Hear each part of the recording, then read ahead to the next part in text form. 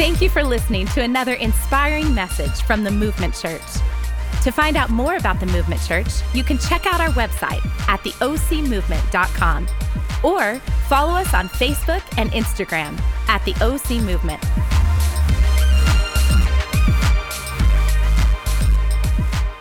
What's up, ladies? How many of you wore heels tonight?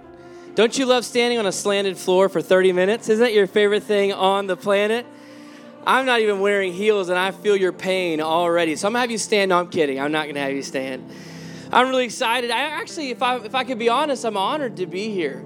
I really am. I think that what God is up to in the lives of women across the nation, and specifically the lives of women here in Orange County, and in our church and the great churches that are represented, I think God's up to something big. I've believed for a few years now that the next wave of what God wants to do in our nation is going to come because of amazing women who are leading the way. Can I get an amen from some awesome, half of you are excited. The others of you are like, just get on with it. And some of you are trying to figure out what's on my shirt.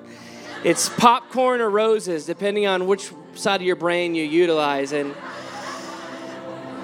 I really am excited to be here. You know what you need to know, that you have this amazing power in the lives of men. Some of you realize it, some of you don't. But without you, we're done. Like without Megan, I can't even. Now we get a hand clap. Yeah, now without my wife, I can't. I'm out. One time, legitimately, she asked me, hey, babe, I need you to go downstairs and I need you to make Brooklyn a sandwich, peanut butter and honey. We're going to take her to school, go downstairs, make her a sandwich, peanut butter and honey, apple slices, and after that, whatever she said, I forgot because I'm like two details in and I'm out. I get downstairs. Why are you laughing now? That wasn't a joke. I get downstairs and I find the bread, I find the peanut butter, and I can't find the honey. I'm like, babe, I don't know where the honey is. I'm like yelling. I'm in this quandary, in a panic, because I can't find the honey for the peanut. She told me to do a peanut butter and a honey sandwich. I have the bread, I have the peanut butter. Babe, there's no honey. And I'm in this panic. Like, what else could possibly go with peanut butter? She goes, just use the jelly. I was like, oh. It just makes so much sense now. And Megan, you are the honey to my peanut butter. I want you to know that I love you and I'm so proud of you and I'm grateful for you. And not only me, but what you do to empower women and people in general. Can we do me a favor? Would you give it up for this amazing woman? Come on. I want to share a few things. I've been kind of working on a few things. I want to share a few thoughts with you. And they told me I was going to get up here 10 minutes ago, so I guess I have like less time to preach now. So I might just go long because I feel like the ladies don't care. Guys are the time they get here, they're just checking their watch, like when do we go home? But I want to share a few thoughts, and here's what I want to do. I want to share a few thoughts. The title of this message is 5 Thoughts, 5 Things That I Think Every Woman Should Know. And I'm not trying to act like I am the most profound individual on the planet, but I actually believe God's given me something specifically for you tonight. And here's the thing. You might know some of these things, but all of us in this room, we know how to be smart with our finances. We know how to actually build and follow a budget. We know how to eat healthy. We know how many calories are on everything. And we know how to live healthy, make sure we take care of our soul. Yet at the same time, we're the most in-debt, overweight, over-medicated people group in the history of mankind. Why? Because we have knowledge, but we lack understanding. We lack understanding. And maybe of the 5 things I shared tonight, you've got 4 of them down. Awesome. That's great.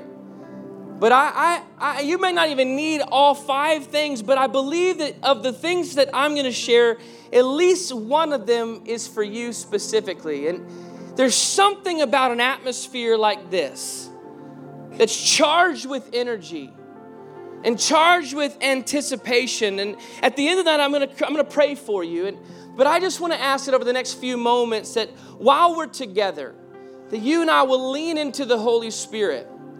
And let's raise our expectation to just see what it is that God can do. And even if you're here and you don't know what it is that you believe, you've never been more welcome in your life. Permission to belong before you believe.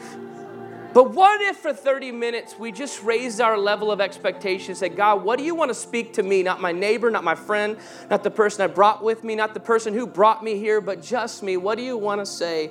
I believe we can do that. God's going to do something amazing. The verse that I've been leaning into this entire year for 2019, the verse that I'm holding on to is found in 1 Corinthians chapter 2, verse 9. No one has ever seen or heard anything like this, never so much as imagined anything quite like it, what God has arranged for those who love him.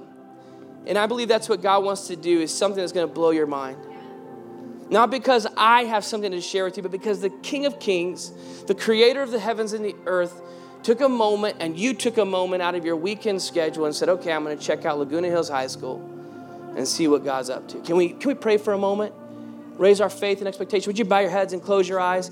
God, we just thank you that you're here. We thank you that you're up to something big. Something bigger than we could imagine, something greater than we could ever expect, God. And right now, we just open our hearts and our minds and our ears to hear and see and receive. God, whatever it is that you want to do, we don't want to leave here the same. We don't want to return to the mundane, to the ordinary. God, we believe you're an extraordinary God who does extraordinary things in ordinary people. So God, tonight, that's our level of faith and expectation. To move miraculously in and through us right here, right now, in the mighty and the powerful name of Jesus, I pray. And everybody said, amen. Turn to your neighbor and say, you look good tonight. Turn to your second choice and say, no, you look better. It's okay.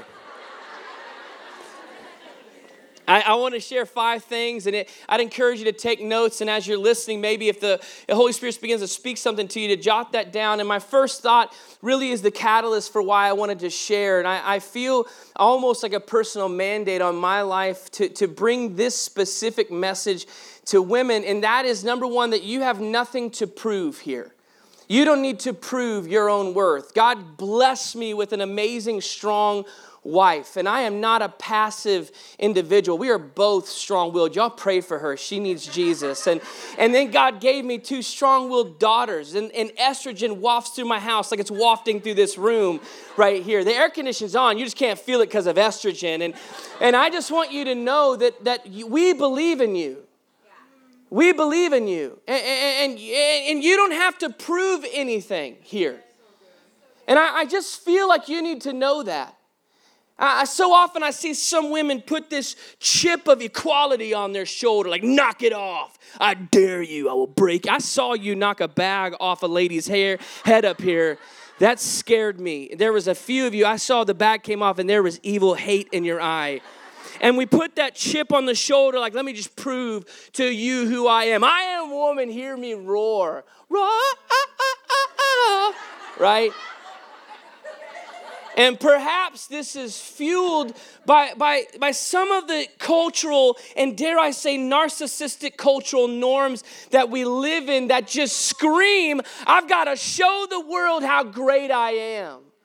I've got to prove how truly magnificent I am. I read a quote from a book that was published 2 years ago, and the quote terrified me. It said, if you truly want to be respected by the people you love, you must prove to them that you can survive without them. Oh, wow. And I thought, that's ridiculous. This is ridiculous. You were created for connection with God and with each other. But yet this summarizes the culture that we live in. And listen, we need connection. That's why the fear of rejection is so powerful. We desperately need people in our life, and yet we're equally terrified that they won't accept me. And so in a response, like a preemptive response, we throw up a wall like, I dare you to knock that chip. I don't need you.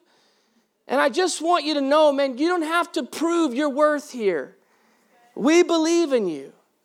I believe in you. I feel like some of you need to hear that from a man.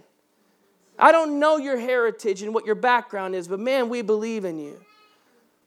You don't have to prove your worth. And some of you might feel the need to prove your worth because somewhere in the past you might have been taken advantage of or neglected or violated.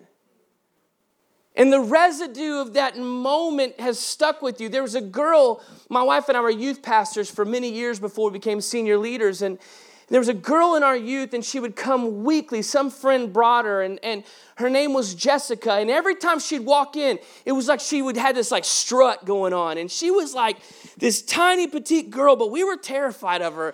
I'm going to be honest. And she had this chip on her shoulder, just trying to prove her worth. And we couldn't understand it because, man, my wife and I, we love you, man. You're in. We got you. But upon further inspection and further conversation, we found out that her biological father had sexually molested her for like 7 or 8 years. And when they went to the authority, he took off and he ran. They still don't know where he's at. In 9th grade, she was molested by a teacher. Her mom got remarried, and her stepfather was physically abusing. She would show up to church with black eyes the size of Texas, and we were trying to do something about it, but they actually had someone in cahoots with them with Child Protective Services. So we literally recorded an episode just to get her to safety. When I played back the recording of her stepfather literally physically abusing her, the most terrifying notion was hearing her mom in the background yelling at her to shut up. And I thought, yeah, no wonder you feel the need to prove your worth, because everyone in your world who should have been strong for you, who should have protected you, everyone in her life that should have been there, told her with their actions and their words that she had no value. And I just want to take a moment to just apologize to you right here, right now, for some of the behavior of maybe the men or the women who failed to honor you. I just want to apologize to you for the people who failed to recognize the value in you, who mistreated you or neglected you, or made you feel insignificant, and created that need to put the chip on the shoulder, the moments that someone failed you in a way that no one should have, when they walked out on you or abused you or violated you or took advantage of you or cheated on you. I just want to apologize that there was a moment like that happened to you, that maybe the residue has created the notion that you've got to prove your worth, and you did not deserve that. You did not deserve that. You're greater and better than that. And somebody failed to see that, and they're idiots. You're not. You're worth more than the actions taken, the words spoken, the safety stolen, or the vows broken. There's not a single person on this planet who can steal your worth, and I just want you to know that. I think you're awesome. Turn to your neighbor and say, you're pretty awesome. Turn to your other neighbor and say, yeah, you are too. Hey, we're behind you. And if you call the Movement Church home, man, you don't have to prove anything. And I know these other great pastors, you don't have to prove anything in their church either. Otherwise, we wouldn't have them on this stage. We want to empower you to be who God's created you to be. Not because you're a woman, but because you're a child of God.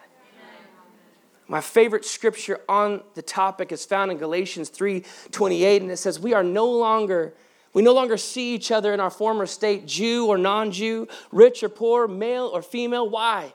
Because we're all one through the union with Jesus Christ, with no distinction between us.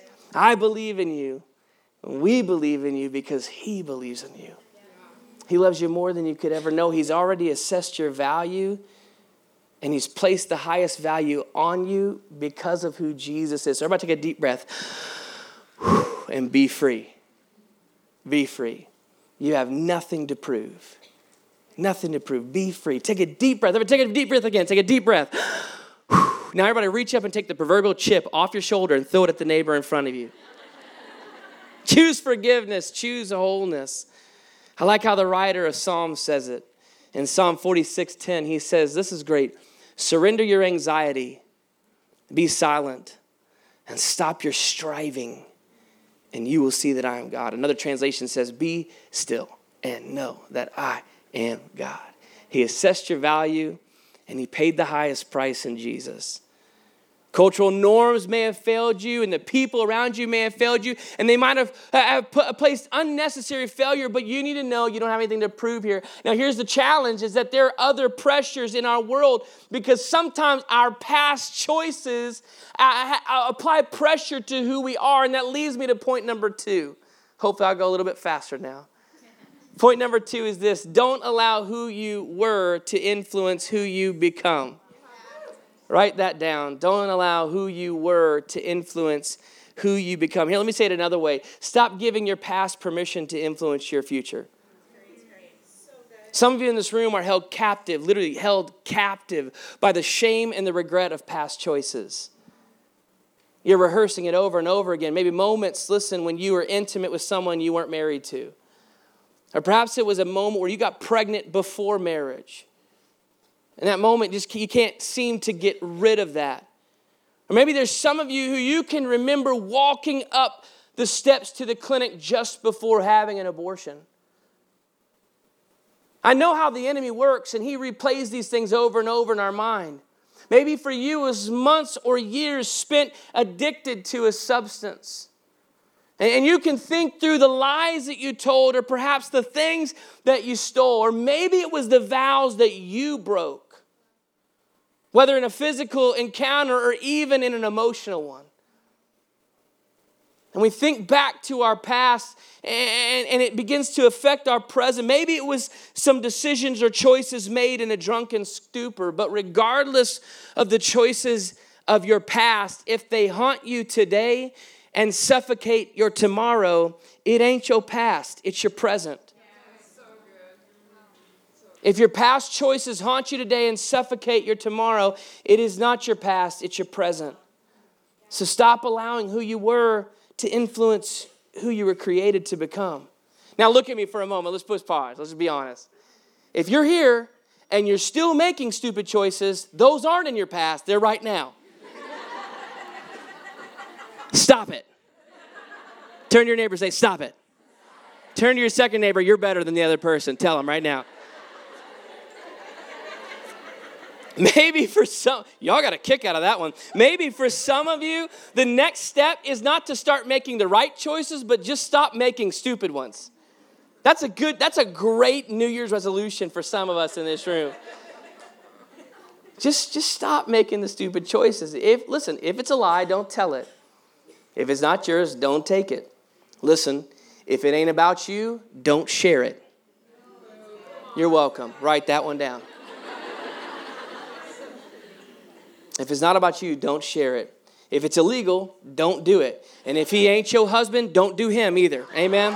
Is that all right? Is that all right? If you're walking in sin, stop it. That one worked. All right, it's good. All right. If you're walking in sin, listen, stop it and go to God with it. My favorite scripture is found in 1 John 1:9. It says, if we confess our sins, he's faithful and just to forgive us our sins. If it's in your past, stop inviting it into your present. Just stop it. It's only going to keep you from stepping into the future that God has for you. Listen, Jesus doesn't see you through the lens of your sin and shame. We do that, humans. We negatively label people based on their behavior, whether it's good or bad. Someone who is uncoordinated, we call them clumsy. If they're intelligent, they're a nerd. Are you tracking with me? If they say no to peer pressure, they're a goody-goody.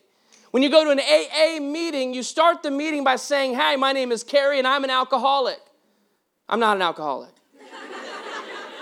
Obviously, none of you have been to AA because you didn't say hi, Carey, so...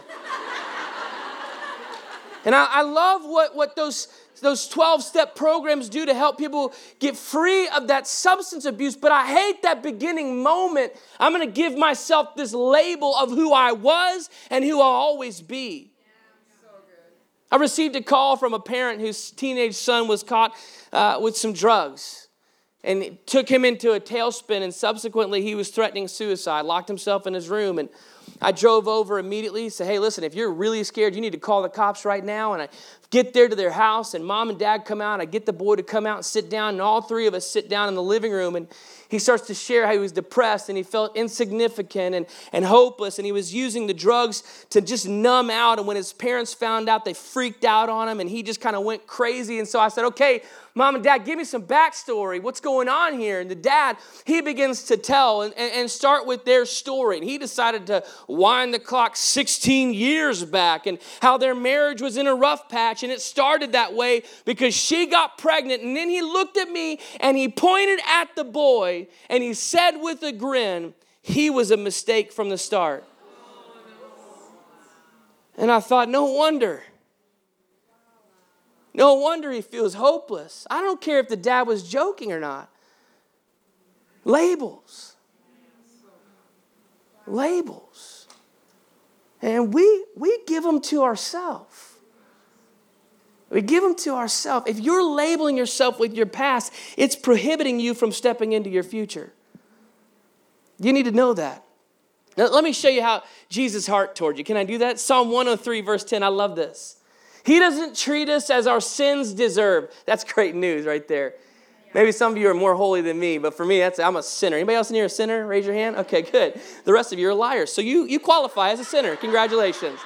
He doesn't treat us as our sins deserve, nor pay us back in full for our wrongs. Look at this. As high as heaven is over the earth, so strong is his love for those who fear him. And as far as the sun rise from the sunset, he has separated us from our sins. No labels, no sin, just grace. Stop allowing who you were to influence who you will become. Number 3, you guys doing okay so far? Number 3, fear only has the power you give it. Write that down. I see 2 of you writing, the rest of you looking at me like I'm an idiot. Fear only has the power that you give it. You know, fear is the enemy's greatest secret weapon against humanity for millennia. It's his secret weapon against humanity. The fear of failure, the fear of rejection, the fear of the unknown, the fear of losing control. And here's why fear is a secret weapon. Because he disguises it as my own thoughts. It sounds like logic and reason and experience talking. And most of the weapons that the enemy uses, I often actually feel the need to hide. Being judgmental, prideful, lustful thoughts. Lust isn't a secret weapon. I know when a person is not my spouse. You tracking with me now? But fear, he confuses me and makes me think it's my own thoughts. It makes sense in our mind. It makes sense to us. It's the words that we tell ourselves and the thoughts that we think and the way that we paint pictures in our minds of the possibilities of the future. And God knew we would struggle with this, so he gave us some qualifiers, what fear is and what's from God and what is not from God. And it's found in 2 Timothy chapter 1, verse 7. It says this, "For God has not given us a spirit of fear, but of power and love and a sound mind." Why would God feel the need to remind us that fear is not from him? Why would he doesn't need to remind me that lust is not from him. He doesn't need to remind me that lying is not from him and stealing. He doesn't need to remind me that murder is not from him. But fear, he felt the need to qualify it. Because we've normalized our fear and thus normalized our inaction as a result. Because my fear doesn't actually look, taste, or smell like fear. And then I unintentionally mask fear in shrouds of wisdom. I'm just not ready yet. It's just not quite time. Maybe later. You know, the greatest conundrum to me, and probably the reason we exist as a church, is to create a space where people who are so far from God that they don't even know if they believe in him feel welcome in this home. Because the one thought that seems to prevent people from walking through the doors of the church is this thought that I've got to get cleaned up first before I get to God. I've got to get things in order. I'm just not quite good enough yet. And those are the same thoughts of fear. God knew we would struggle with this. That's why he told us what is from him: power, which is boldness, courage. God always puts courage in. Love. The scripture says that perfect love casts out all fear. And a sound mind, which means clarity and peace. And this key word right here, hope. If the stories you're telling yourself don't end in hope, it probably is fear. Are you tracking with me this evening? And the thing about fear is when I recognize it as fear, I actually do something about it. When I realize I'm just scared, I end up doing something about it.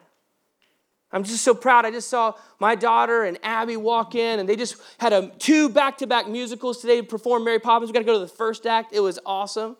Chim chimney, chim chimney, chim chim cheree. A sweepers as I'm not going to go any further.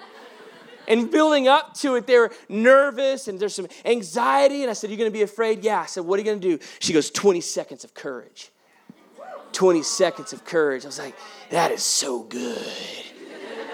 And then just punch a kid if you need to. That's fine too.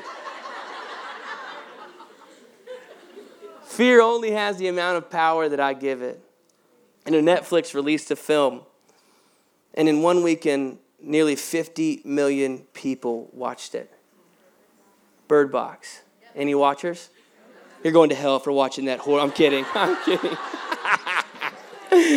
I didn't watch it. Yes, I did. It was good. I also screamed. It was awesome. And the whole movie, spoiler alert, the whole movie is about this enemy in the film who caused victims to see their greatest fear. And then this fear drove them insane to the point of death. And the kicker is, listen to me, no other characters could see what they were afraid of. They couldn't see it. It was right here. And they only saw the devastation that this fear would bring. So to survive, they had to cover their eyes. And by doing so, they removed the power of the enemy. And some of us in this room, all of us are facing an enemy who's doing the same thing to people in this room every single day. But he's painting it as images of your own thoughts and logic and reason. So look at me, stop giving fear power in your life. When God's involved, so is courage, and love, joy, clarity, and hope. Hope. That's the nature of God. It's who he is. So remember, fear only has the power that you give it. This is making sense tonight. Number 4. You ready for number 4? We're so close. Do you feel the finish line? We're so close. Are you ready? Number 4. Your design is not a deficiency. Your design is not a deficiency. Stop looking at look right here. She's just going to the keys. It's okay. Everybody's like, what's happening? There's a woman on the stage. Am I in Bird Box right now? What is happening? She's going to play something pretty. It means I got to hurry up and wrap it up. Stop look at me, your personality or your skill set or your talents with disappointment, disdain, or delusions. Stop looking at your personality, your skill set, or your talents with disappointments, disdain, or delusion. Disappointment says that if I had what she had, things would be different.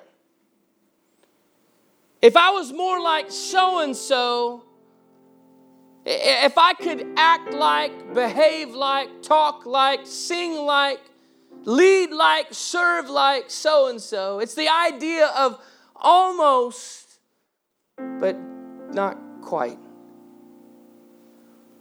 And then here's what we do. Because we live on the island of comparison and we steep in our disappointment. Because we measure our talents and personality, our skill set in comparison to everyone and everything else. And as a result, we feel disappointed and then we steep in that. Steeping happens when water extracts the flavor from a tea bag, right? And so when we steep in our disappointment, we're extracting the flavor of comparison. We're extracting the flavor of disdain. We're extracting the flavor of not good enough. Almost, but just not quite. If I had what she has, if I was more like so-and-so, it's the flavor of if only. If only, the flavor of almost. I'm almost good enough, but just not quite. I got to tell you, that's the plague in my life as I just ruminate on this idea in my weakest and darkest moments that I'm just not good enough. And in the moments where I feel like I'm good, it's still not good enough. And here's the kicker. If I steep on disappointment long enough, I believe there's this natural inclination that we have, and it's called blame. When we steep on our own disappointment long enough, our slippery slope, our natural inclination is blame. I'll tell you why. Because I'm so disappointed with myself, and this internalization is going on, but I've got to do something with it. Because I've got to live with my mind. And if I'm over-processing and over-analyzing my disappointment, it has to go somewhere. And so I naturally look externally and unintentionally begin to assess blame. Like I said, we were youth pastors. I got so many great stories being a youth pastor. And I had this dad reach out to me about his son. Hey, I just found these texts. He was sending inappropriate pictures and asking for inappropriate pictures from another girl in the youth ministry. And we need to meet, Pastor Carey. Okay. So go over there, sit down. Son's hanging his head in shame. Dad said, I hate these dumb cell phones. I was like, the truth is, your son's a human, and he has some character flaws. And he's a sinner. Just like you and me. How many of you in here are sinners? Can you raise your hand for me? Okay, thank you. But upon further inspection, peeling back the layers, I found out that the father had struggled with his thought life as well. And actually, there was infidelity earlier in their marriage. And so every time that he felt the need to talk to his son, he felt guilt about talking to his son about his son's thought life. So you know what he did? He didn't. He didn't talk. He felt so guilty about things that he just didn't. And so it was less painful for him to point the finger at a cellular device rather than dealing with the disappointment of his shortcomings. And we do this when we steep in our disappointment because we've internalized it so much that now if somebody else, it's got to be somebody else. Why is it that they don't see the talent in me? Why don't you see my value? We put that chip back up on our shoulder. Don't you see what I can do and who I am? What's wrong with you? We steep in our disappointment.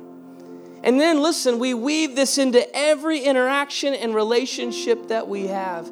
All because I took inventory of my design and I found myself wanting. But look at me in the eyes. Your design is not your deficiency. It reveals your destiny.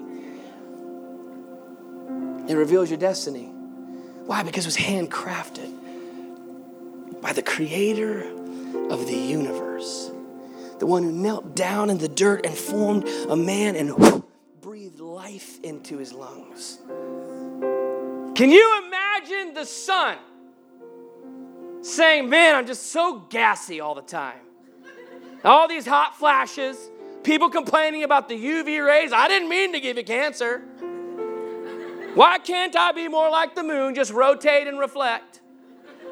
That was really funny. I'll let that sink for a minute. Rotate and reflect. But no, the sun shines bright, rises with certainty, and sets with majesty. And you know what I say every time I see a sunset? 7 years strong in Southern California, I still take 150 pictures and I still post it on social media. And I do add filters and I say no filters for my friends in Texas. Yes! Hashtag no filter. Texas sucks. Look at the ocean. And I say, man, the majesty. God, you are absolutely amazing.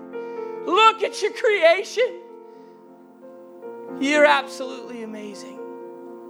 Psalm 19:1 says, God's splendor is a tale that is told. His testament is written in the stars. Space itself speaks his story every day through the marvels of the heavens. His truth is on tour in the starry vault of the sky, showing his skill in creation's craftsmanship. Each day gushes out its message to the next, night with night, whispering its knowledge to all. All of creation points to the majesty of his hand and his creation. And for some reason, you feel you are the exception. You feel like he made it right with everyone else but you. As if there's some flawed deficiency with you. Looking at your design as a deficiency is the same as the sun refusing to rise. Here's 3 things I do know when it comes to your design. Number 1, you need Jesus. You're not strong enough on your own, but he is. In fact, the scripture says that in my weakest moments, he is made strong. You can't do this without him. Number 2, your design needs refinement. So you haven't arrived yet, and that's okay. Your design needs refinement. If you're loud and boisterous, you may need to learn the art form of the ancient Greece, which is shutteth uppeth. Can I get an amen? If you're quiet and subdued, you may need to know that your personality in your voice actually matters. You may need to know that we want to hear what you have to say. Your design does need some refinement. You haven't arrived, and that's okay. That's okay. Maybe you have a great voice. Awesome. Keep taking lessons. You haven't arrived yet. Maybe you're amazing at administration. Awesome. Dominate it, then teach it. You haven't arrived yet. Listen, perfection nor comparison are the benchmark. Let me tell you what is.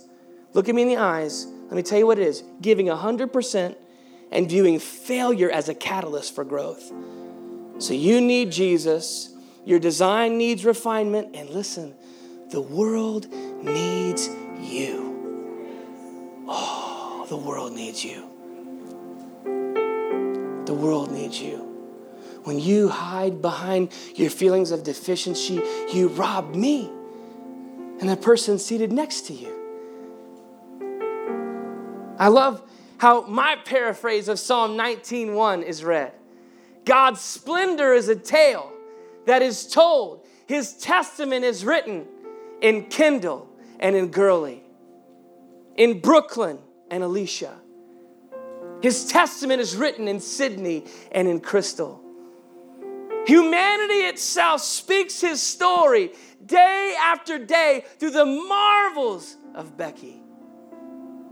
We can just replace these elements of nature and put our name in because that's the way God designed us. His truth is on tour in the voluptuous beauty and the effervescence of Megan Robinson. Woo! Showing his skill in the women of Orange County. Your design reveals your destiny, and it's beautiful. You ready for point number 5? We're almost finished. Point number 5. It's time. It's time. Write it down. It's time. It's time. You were created for this moment in time, to make history right here in this region. So what are you waiting for? Hey, you don't have anything to prove. We believe in you. We believe in you. Your past no longer has power to influence who you become. Collectively, together, we're going to remove the power that fear has in our life. And your design, it is revealing your destiny. It is time. Stop waiting. Step into the fullness of what God has for you. Stop waiting and step into the fullness that God has for you. I love the song that we sang. I am who He says I am. He is for me, not against me. I am who He says I am. How many of you would just be honest for a moment and just say, you know what, Pastor Carey, you're right. At least one of these points talk to me, and it is time for me to step into God, what God has for. Would you raise your hand? Oh, man. If you raised your hand, I tricked you. Would you stand to your feet with your high heels on? I want to pray for you. And we're going to sing this song one more time. And it was so amazing to sit on this front row and hear you guys singing. Oh, man. Most of you have beautiful voices. No, you sounded amazing. And we're going to sing it in a minute after I pray. And you're going to sing it for the audience of one. As a reminder that He really is for you. Here's what I want to ask. Would you do me a favor and just turn your hands like this? It's a position like you're receiving a blessing. I'm going to pray a blessing over you. And I'm going to pray that God does something amazing. Would you just bow your heads and close your eyes and your hands lifted up like this? God, I thank you that you're up to something magnificent. God, I thank you that your promises are for us and not against us. They're yes and amen. I come against every moment where the enemy tried to steal their value and their worth. I come against every lie that was spoken over their life in the name of Jesus. And I speak the truth of your word, that you have plans for them, plans to prosper them, to give them a hope and a future. God, I thank you that we have nothing to prove, that we don't have to allow our past to influence who we become, that fear has no hold on our life, but perfect love casts out all fear. God, I thank you that my design, their design, reveals your destiny for us.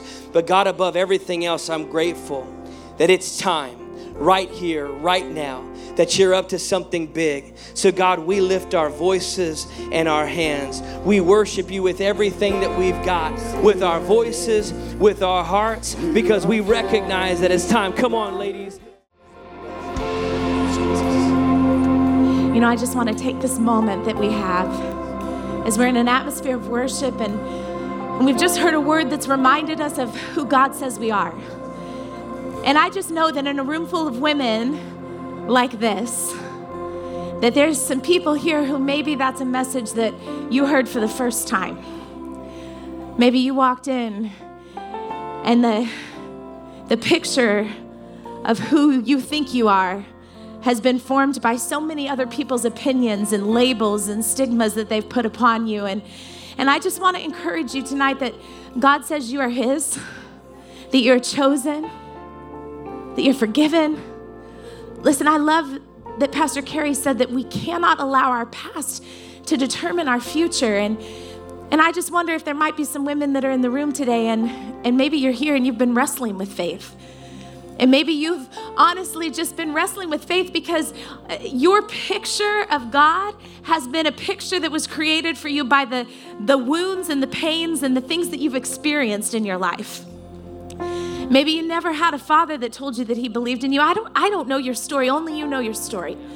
I just want to tell you that you have a God in heaven who loves you enough that I honestly believe He moved heaven and earth to get you here tonight.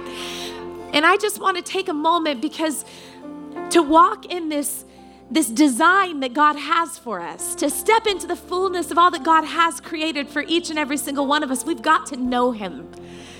Listen, there's just something about knowing who God is, and he wants to know you as well. And I just want to give you the opportunity, if you're here and you've never made a decision to follow Jesus, or maybe you have, but it's been a long time, and if you were honest, you just feel like you've been running from God. Maybe you've been hurt.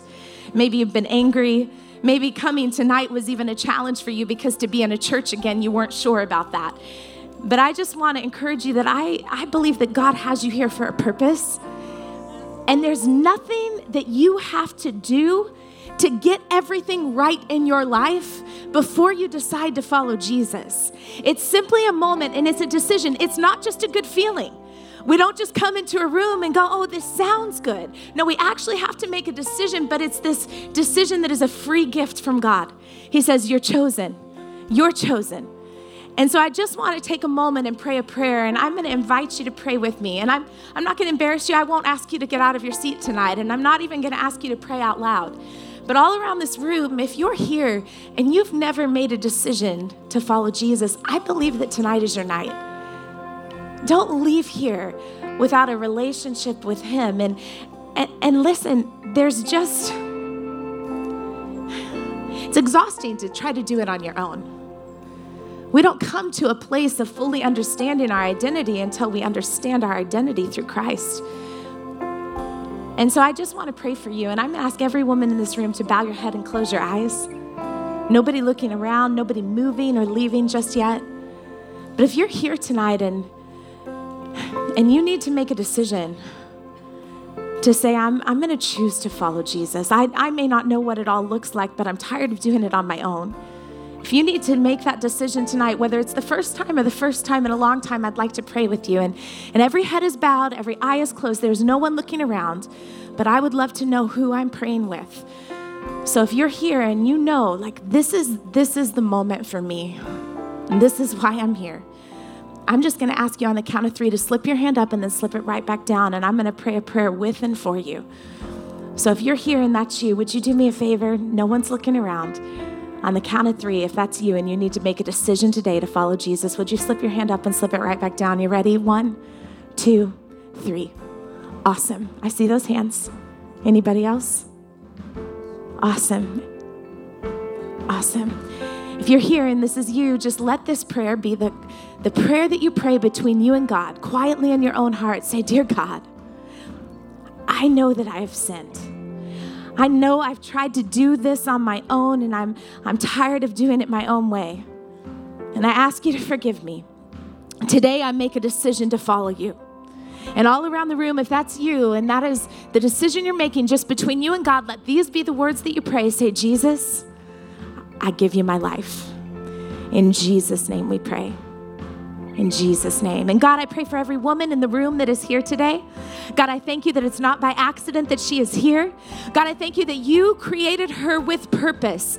God, that her design, Lord Jesus, is unique and it's created to reveal her destiny. God, I thank you, God, that you have a purpose for each and every woman in this room. God, I thank you that we don't have to be bound by fear. We don't have to be bound by our past. But God, we can look to our future with our hope placed fully and confidently in you, knowing that you have good things in store for us, and we can walk with our shoulders back and our head held high, knowing that we are chosen, that we are called, that you are a good Father, and that you are making a way for us. So God, I thank you for what you're doing in this place. In Jesus' name we pray. And everybody said, amen. Amen. Yeah. Give God a hand clap. Come on up. This is my friend Chris you met earlier, and she just had something to share. Just really quickly, I hope this is okay. This is mission to you.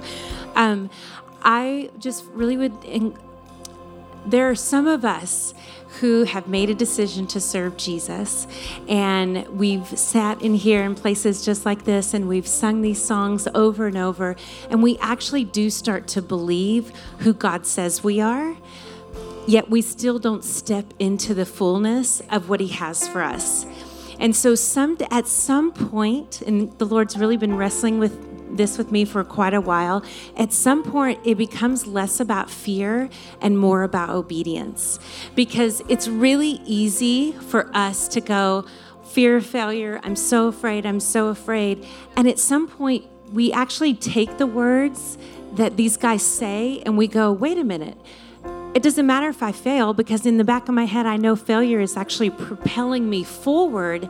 But I can't remember if it's 1 Samuel or 2 Samuel says obedience is better than sacrifice. And sometimes it's so easy for us to say, I don't need to write the book because somebody's already said what I'm going to say. And I don't need to start the business because it already exists out there.